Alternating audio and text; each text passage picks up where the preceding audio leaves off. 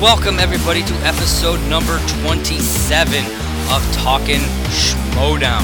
I am Josh the Merc Rainer, editor-in-chief of Merc with a Movie blog, and I am here to talk about this current week in the Schmodown. We have some crazy stuff that went down this week, some great matches as well. So I'm going to hop right into it. The first thing I want to talk about is a little bit of news that took place. Robert Meyer Burnett will apparently continue his reign until the end of the month. This came straight from Christian via Collider Live. He said that Burnett will continue until the end of the month. We do get to see some of the things that he is kind of leading towards, some of the things that he is planning in this week during some of the episodes. So we also got a very, let's say, powerful special on the YouTube channel. It was the Shire Wolves special. I gotta say, I got really emotional watching this. They announced, essentially what it is the Shire Wolves announced that their upcoming match with Corruption on August 22nd will be their last. Win or lose, this will be their last match. Clark will be retiring from competition, but she does want to continue in the Schmodown, but she will be on the desk, not as a player. Rachel is retiring as well from all divisions. She put out a very touching letter, Rachel did, to all the fans. It's over on triviasd.com. It's an open letter to the fans. She talks about her leaving, her reasons for it, and everything. If you haven't gone and read this yet, I highly recommend it. It is a very touching piece. It really details everything that she kind of, she talked a little bit about it during the special, but she really dives deeper into it in this letter that she wrote. So I highly recommend you guys checking it out. It was a great piece, and it really gives you everything you need to know about why she has decided this. It's the game has really evolved. I've been watching since season 3. Since they were over with Collider and everything. I went back and watched some of their old stuff from the original from seasons 1 and 2, but I started with that John Campia Dan Murrell match.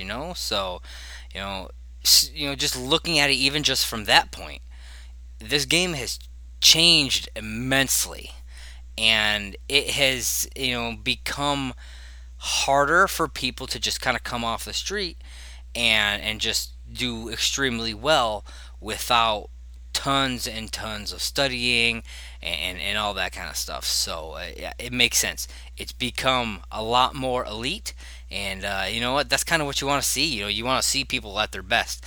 And if she doesn't think that she can do that, which she has a full-time job, she does a lot of other things. So if you can't commit to it, I get it. It makes sense. You don't want to kill yourself for a trivia game, So I totally get that, and I'm crushed to hear that the two of them aren't going to be competing anymore. I'm glad that Clark will still be around. I'm very sad that we probably won't really see much of Rachel anymore. Maybe like an exhibition match. Jason Inman, he pretty much retired, but we did get to see him in that Star Trek exhibition match, which you guys can go and watch over on the Patreon right now. So stuff like that, I'm sure we'll get to see her in occasionally. Like if they do like a Harry Potter or Middle Earth exhibition match, I'm sure she'll be back for something like that. But otherwise, yeah, I was really bummed about this. So, but getting into the matches, we started off the week with a Schmodown doubleheader. Scream Queens versus Shazam, which is William Bibiani and Brendan the Kid Meyer. And also Brandon Hanna versus Emily Rose Jacobson in an Inner Geekdom match. That was the first video, so we're going to hop right into that one.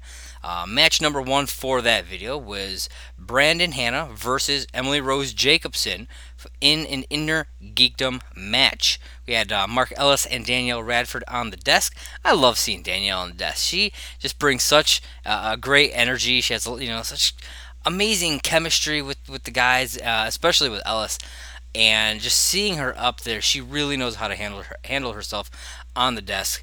And yeah, I love it, and I hope that they continue to bring her back.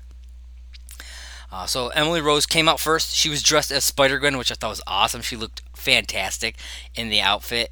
And then Brandon Hanna came out with his hit list. He had the other three from the four way that he was in crossed off, and he had her name on there, ready to be crossed off his list. So we get into round number one. Out of a 10 question round, I gotta say, Brandon Hanna really impressed me in this round. He only missed one question. He got 9 out of 10 correct. That's fantastic. That's elite level right there. Emily Rose, unfortunately, did not do quite as well as I'm sure she was hoping she would do. She only got 5 out of 10. Um, she missed like her last 4 questions. It was really rough. She had a little spot, toward the beginning as well, but that back half was really rough for her. I just I don't know if it's just some blank spots in her studying where she has to really kind of kick it up a notch to be in a league like this, or what it was. But yeah, it was like she was doing pretty good. She was only a point behind Brandon, going into question number 7, and then from 7 on, she just kept missing them, unfortunately. I actually got 8 out of 10. I was really proud of myself. I think Inner Geekdom is probably one of the areas where I would do a little bit better, because it's a little bit more focused on the things that I tend to like more. But anytime, like, I always try to keep track of how well I do, especially in round one, because it's easier to do that. And yeah, I actually got 8 out of 10. I was very proud of myself for that one. So round one ended 9-5 in favor of Brandon Hanna. Like I said, he did great. I'm sure he was kind of kicking himself about missing that one question because he would have been able to get that perfect round. But hey, man, nine points is nothing to sneeze at. So we get into round number two. Brandon spins Middle Earth, decides to stay with it, and he does really well in this. He only missed one question. He went to multiple choice, wasn't able to get it, but luckily for him, Emily was not able to capitalize on that steal either. He gets 8 out of 10 total points, so he hits the 2 points on each of his other 4 questions, ending his portion of round two 17-5. This guy is, you can tell that he really learned a lot from being Ben Bateman's like protege, intern, whatever he actually was. He really knows his stuff. He knows how to play the game. I think he's gonna be a force to reckon with. I really do. I think it's gonna be him. It's gonna be Kevin Smets. These rookies are gonna really be they're going to be putting the league on notice. So then Emily goes up. She spins Star Trek, and surprisingly, like, she gives it some thought. Surprisingly, she stays with it. I didn't think it was going to happen, and she does okay during this round. She gets 4 out of 5 questions correct. She only winds up getting 6 total points. She had to go to multiple choice a few times, and she did allow Brandon to get a 1 point steal on her final question, ending round two 18-11 in favor of Brandon Hanna. So she went from a 4 point deficit at the end of round one to a 7 point deficit at the end of round two. And that's the thing with a guy like Brandon Hanna, you can't give him an inch. You gotta hit those. You gotta hit those 2 points on your questions. You can't let him get the steal, because it's especially if you're already behind, because he's gonna get you. He's gonna attack. He's gonna pounce on any opportunity that he gets. And unfortunately for Emily, that's exactly what happened here. So we get into round three. Emily goes on to answer her 2 and 5 point questions, misses her 3 pointer, but doing so tied up the game 18 to 18, forcing Brandon Hanna to actually have to answer a question, meaning that the TKO was off the table. So she did pretty good here. It would have been much better if she had been able to get all three of her questions. He would have been forced to at minimum answer his 3 point question. And hey, you never know. Maybe he would have missed both his 3 and his 5, and she would have won. You never know. Anything can happen in the Schmodown. I've seen some crazy stuff go down. I've seen some of the best players miss all three of their round three questions, and so you never know what's going to happen. But she fought. She didn't give up. She stayed in the game, and she prevented that TKO from happening. Unfortunately for her, Brandon was able to get his 2 pointer, ending the game 20 to 18. Brandon, the Hitman Hanna, has won this match. He crosses another target off his list, but she made him work for it. She didn't just hand over that TKO. She really made him work for it, made him go into round three and actually answer a question. So it shows that I do think she belongs in this league. I do think that she has a future in this league. I think she just needs a bit more study practices. I think she really just needs to kind of buckle down for it if she really wants to have a future in the league. We then get a mid-credit scene with John Roca talking to somebody who's off screen about joining the Horsemen. He says that they've got 4, they need a 5th. Obviously he's not counting Dagnino as their 5th, and I don't really think anybody really counted Dagnino as the 5th. He's just kind of like he's like a manager. It's like the horsemen in the 4 horsemen in wrestling. They had a manager as well. There were the 5 of them, but one of them was a manager. It's the same situation. So when the camera finally pans over to who the person is, it's none other than the winner of this match, Brandon the Hitman Hanna. Brandon Hanna is now the 5th horseman. We've got John Roca, Dan Murrell, Mark Riley, Ben Bateman, Brandon Hanna. This is a stacked team right here. 2 solid teams with founding fathers and who's the boss. All 5 of them are just in general great competitors. You've like the other 4 are solid in the singles, and then you got Brandon Hanna with the inner geek, really rounding it out with the inner geekdom stuff. I really think this. I really think that the Horsemen are on a trajectory to really stand out, more so than they ever have. So I'm pretty pumped to see where it goes. So then we get into match number 2. It's Scream Queens, which is Haley Fouch and Kaylin Corrigan, versus Shazam, William Bibiani and Brendan Meyer. This time we have Ken Knapsack and Mark Ellis on the desk. I gotta say, during the the opening kind of intro promos that they do, I really love the energy that and enthusiasm that Bibbs and the kid kind of brought to it. I feel like that they're perfect together. It's like kismet. Their 2 attitudes mesh so well, and they bring a joy that I feel like was kind of missing in this game. They said it themselves during one of the interviews. It was either during the opening promo or the exit interview. Maybe they said it during both.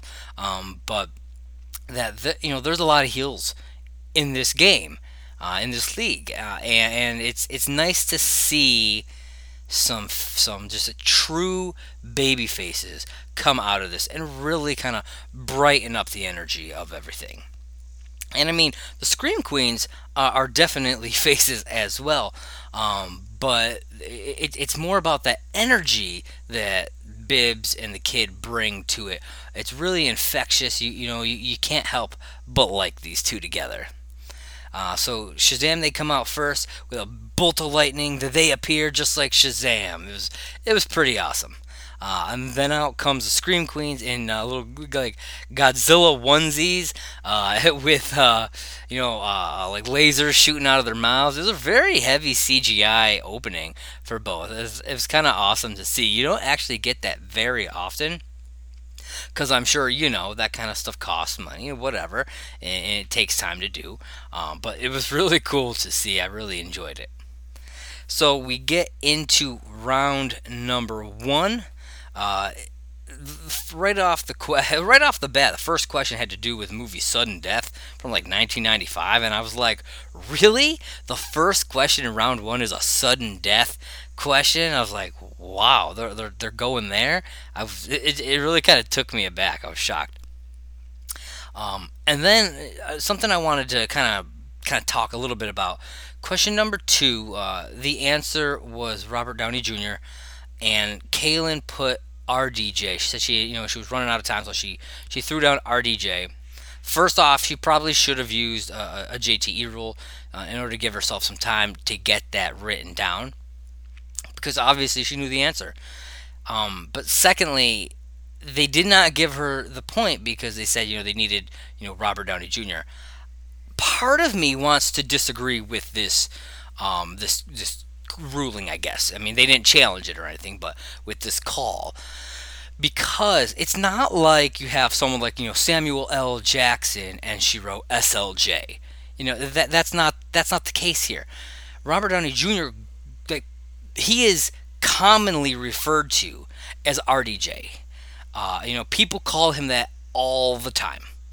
So part of me thinks that should have been allowed, because that he RDJ is as synonymous as Robert Downey Jr. with as his actual name. So part of me really like. It's not something I would fight on. It's not like the Andrew Guy at Houston situation that I'm still a little peeved about, Christian. But this is something, I'm not going to die on this molehill for it, but it's definitely something I think that if it had been challenged, I would hope that they would come to the decision that it is acceptable, because, like I said, he is referred to as that. Like RDJ is something that he is called. Like, my name, like, I'm Joshua Paul Rayner. That is my name. But nobody calls me JPR. That's just weird. But people call him RDJ all the time. And so, like I said, I feel like that's synonymous enough and should have counted. So then we kind of go through everything. We get down to that final question. Okay, at this point, the final question, Kaylin's got 5 points. Brendan has 7 points, because they get those things. So Brendan has 7. Haley, if she had answered this final question correctly, she would have had a perfect round with Bibbs. Bibbs ended up getting a perfect round because he got it right. However, the whole thing about it is that she ran out of time and she was trying to write down American Beauty. But she should have used a JTE rule here. I'm like, oh my goodness, you knew the answer. Oh, you should have used it, because then she would have gotten that bonus question. Whether she would have gotten it right or not, I don't know. Whether it would have truly helped them out in the end, I don't know. But she would have had that perfect round. Oh man, I was really sad to see that happen. I was like, come on, yeah, let's. I love it when you get to see two competitors get the perfect round. I don't know, it's just something I really dig, especially when they're like competitors that you like. You really want the people who you're rooting for, the people that you like. You want to see them do really well. So, like, I love seeing Bibbs get that perfect round, but I would really also love to see Haley get it as well. So round one ends 12-15 in favor of Shazam. Bibbs did not get that bonus question, unfortunately, but it happens. They're still 3 points ahead at the end of round one. All right, we get into round number two. Shazam defers over to Scream Queens, and Scream Queens spins directors, and they decide to stick with that one. It is one of their strengths, so it's not surprising that they that they decided to go with that one, and they did pretty well during this. They answered all 6 of their questions, getting 8 out of a possible 12 points. They did have to go to multiple choice 4 out of 6 times. So it's like, they got all the questions right, but they weren't able to capitalize on the amount of points that they really probably needed for this. They ended their portion around two. They were in the lead at least, so it was 20-15. They had a 5 point lead. But when you have a team with someone like a William Bibiani, and I mean the kid has really proven himself as well. You want to have you definitely, especially when they have 6 questions, you want to be way more than 5 points ahead.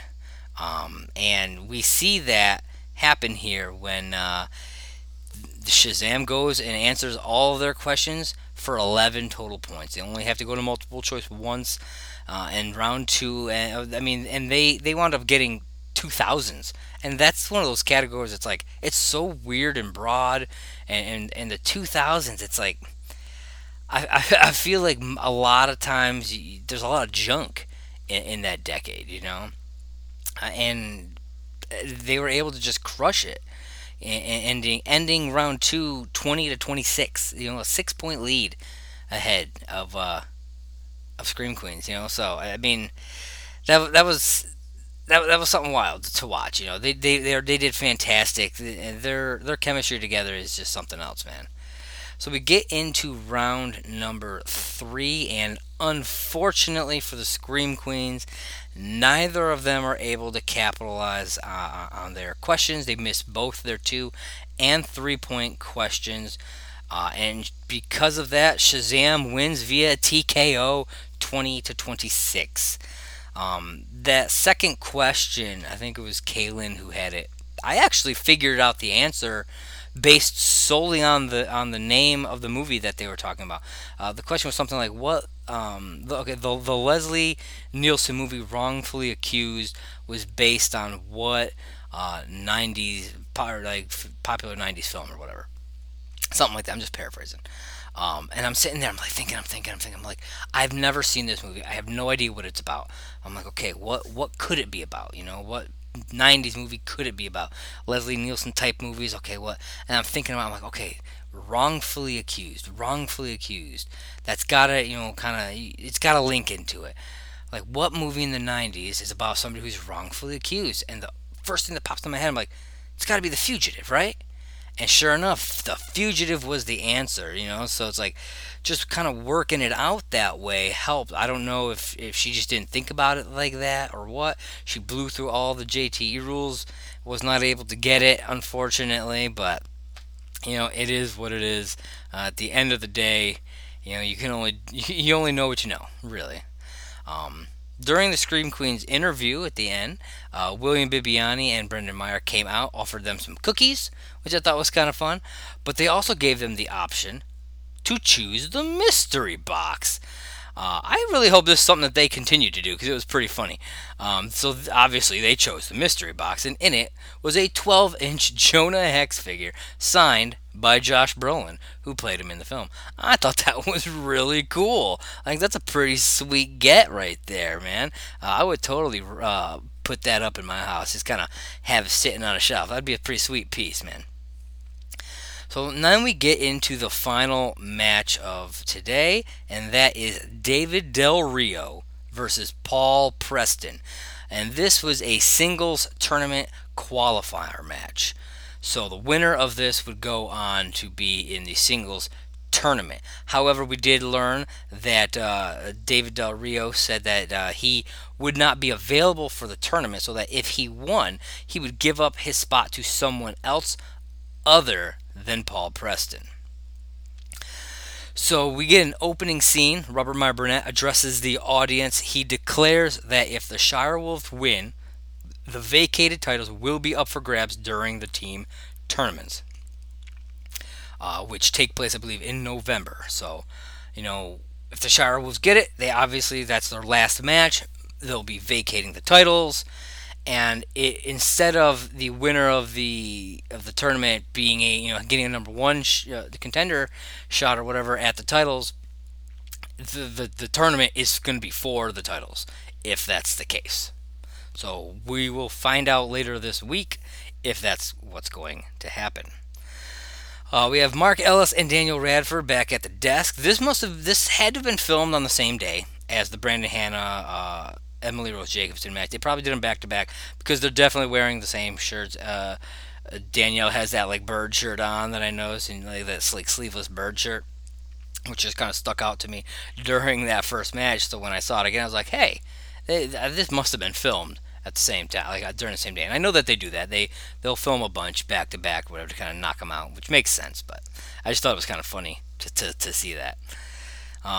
So we kind of get into things. They're coming out. They're doing their promos. Paul is hilarious, man. Holy shit, this dude, he is so funny. I love this guy. He's fucking hilarious. Like I don't know if there's a competitor outside of like maybe the Wild Berries, just because of how crazy they are, who's really funnier than this guy. I don't know. I really love his whole thing. But and David Del Rio, he really kind of like upped his character game during this match as well. I think he's finally kind of understanding the way the Schmodown works and everything. And as an actor, it comes naturally to him. It should, but figuring out how it all kind of works and then being able to use those skills that he has honed in it, I really think has helped him out because I really dug what he was bringing. So out first was Paul Preston. He had Mac and Me written on his whiteboard, which I thought was hilarious because anytime someone mentions the movie Mac and Me, the only thing that pops into my mind is the whole thing with Paul Rudd on Conan O'Brien. If you don't know, for years Paul Rudd has been going on the Conan O'Brien show. Whenever he has like a new movie out, and claiming that he brought a clip of the movie with him, and instead he plays the same clip every single time from the movie Mac and Me. If you don't know what Mac and Me is, it's kind of like I don't know if it came before or after the movie E.T., but it's kind of like a it's a shittier version of E.T. Really. I mean, if you haven't seen it, give it a watch. You may get some laughs out of it. But yeah, so him putting Mac and Me on there, that really kind of made me laugh out loud. I really enjoyed that. Then Del Rio came out next, came out through the crowd, shaking everybody's hands. Then we get into round number one, and Del Rio had a solid round here. He got all of his questions right, perfect round, and he got his bonus question as well. Paul, on the other hand, he had a kind of a rough round here. He only got 5 out of the 8 points. It was a little rough for him. He had a rough start. So round one ends 9-5. Like I said, man, like I really like Paul, but man, that was a rough round for him. So we get into round number two. Del Rio spins famous actors and actresses and stays. I don't know if this is accurate. You'd have to ask like Frank Janish or something.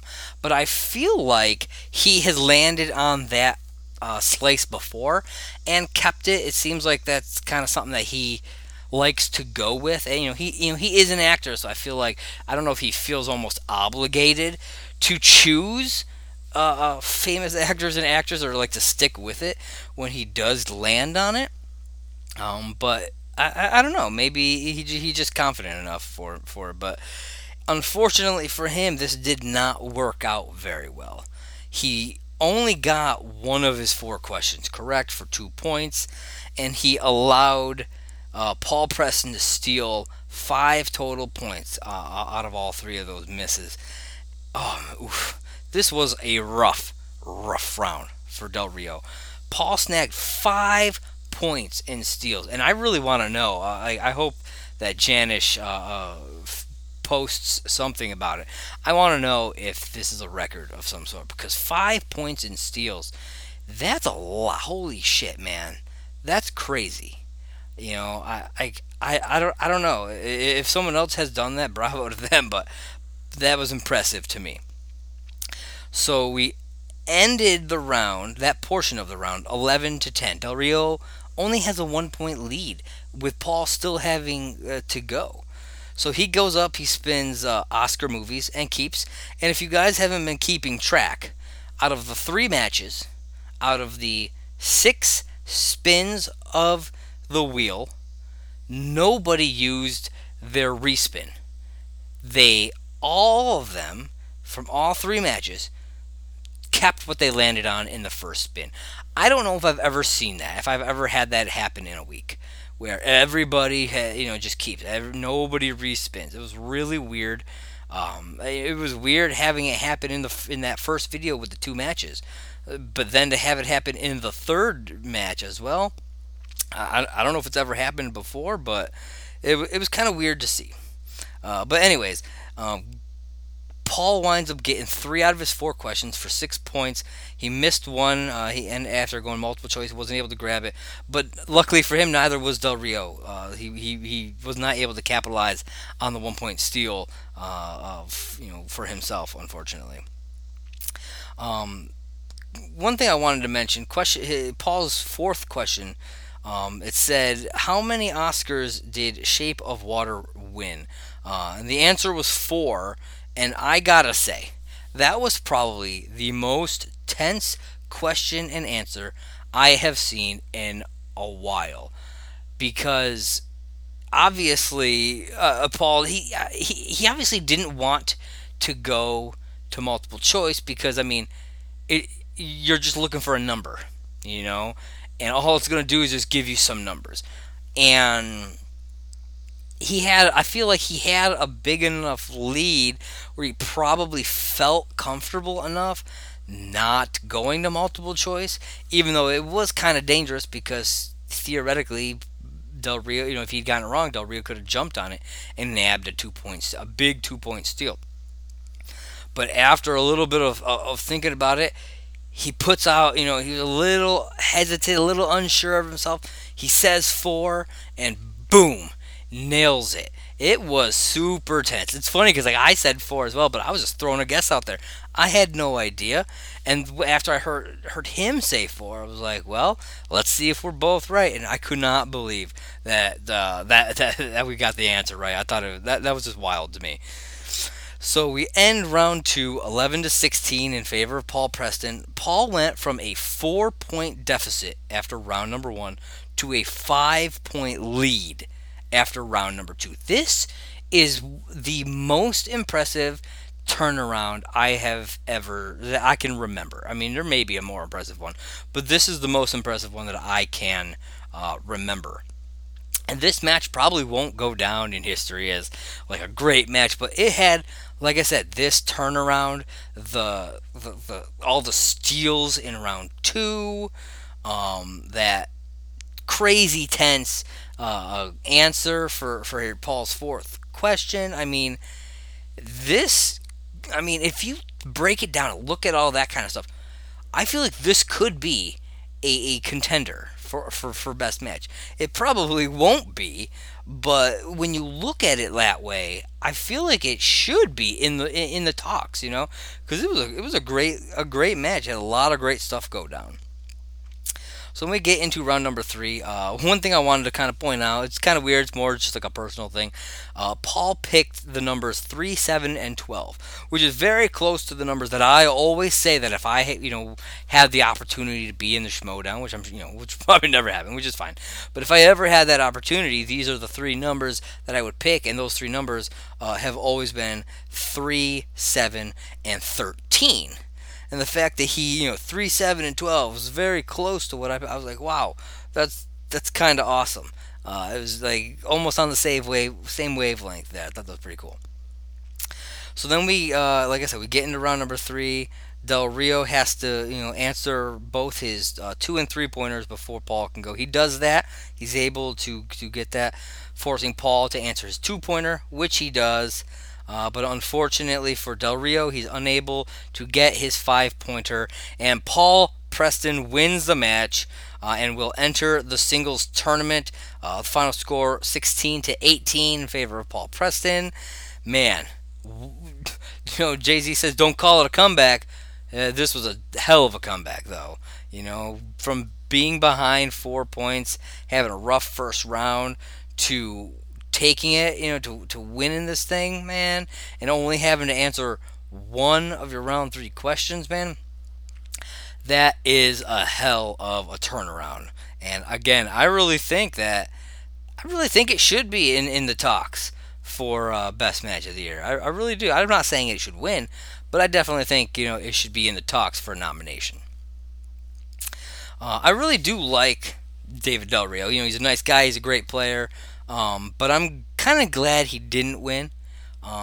Because he can't be in the tournament, and I'd rather the person who wins actually be able to be there. Like I understand, he would have allowed somebody else, but that somebody else wouldn't have earned the slot. You know what I mean?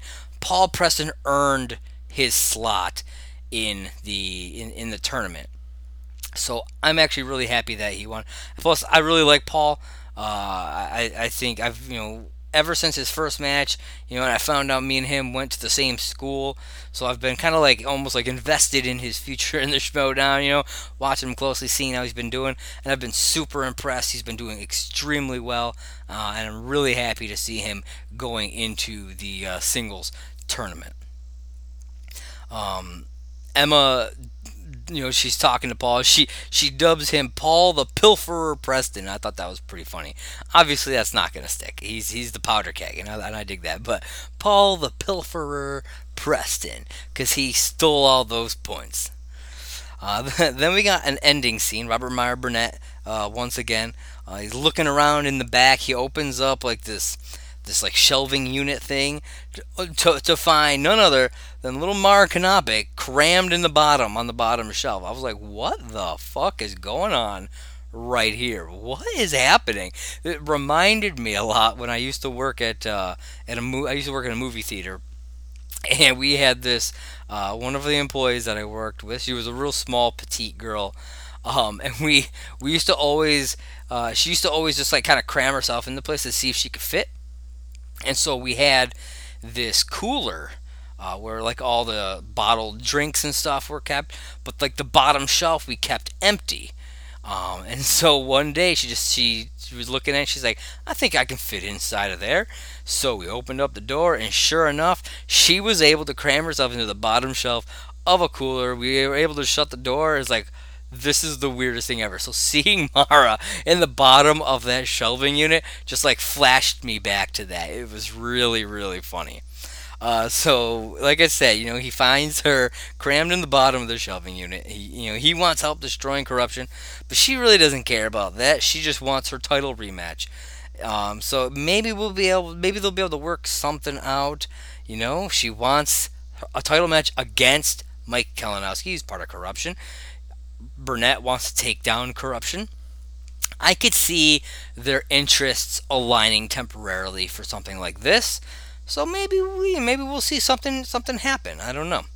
I love Mara. I'm so glad that she's back. She has like this just weird sense of humor that I just absolutely love, and I'm like again I'm just thrilled to see her back.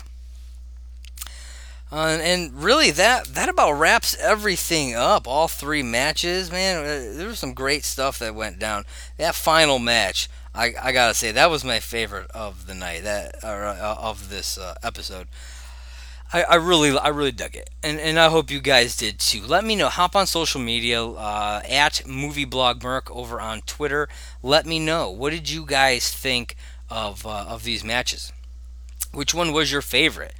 Also, just so you know, we are now on Anchor. So you can go over to anchor.fm/movieblogmerc, and you can actually leave a video or an audio message. You can like call with an audio message and leave it for us. And you can ask a question, comment, something like that. And I'll be more than happy if I get some calls. I'll put them in the podcast. If you got a question, if you got a comment or something like that, leave me a voice message, and I'll be more than happy to put that into the podcast next time.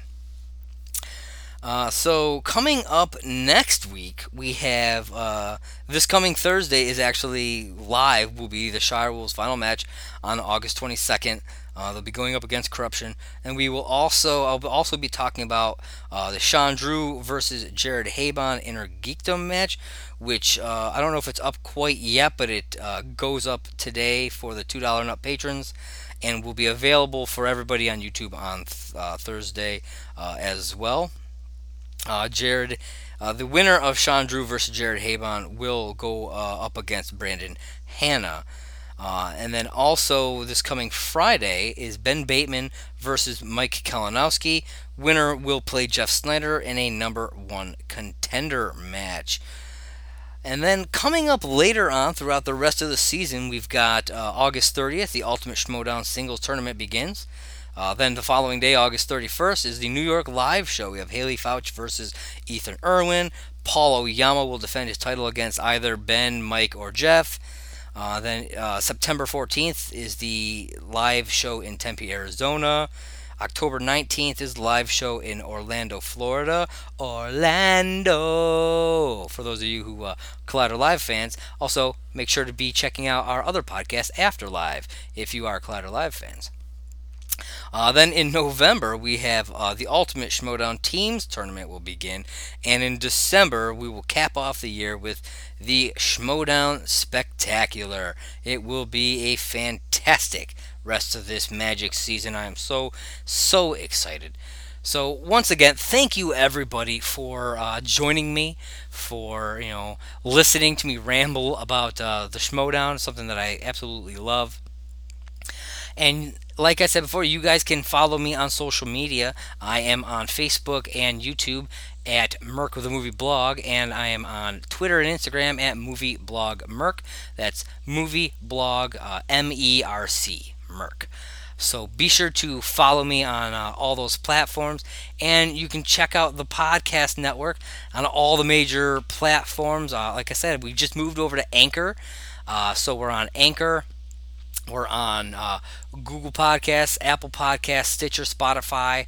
Now I think we're on Overcast, I believe, and Radio Public as well. So check it out there.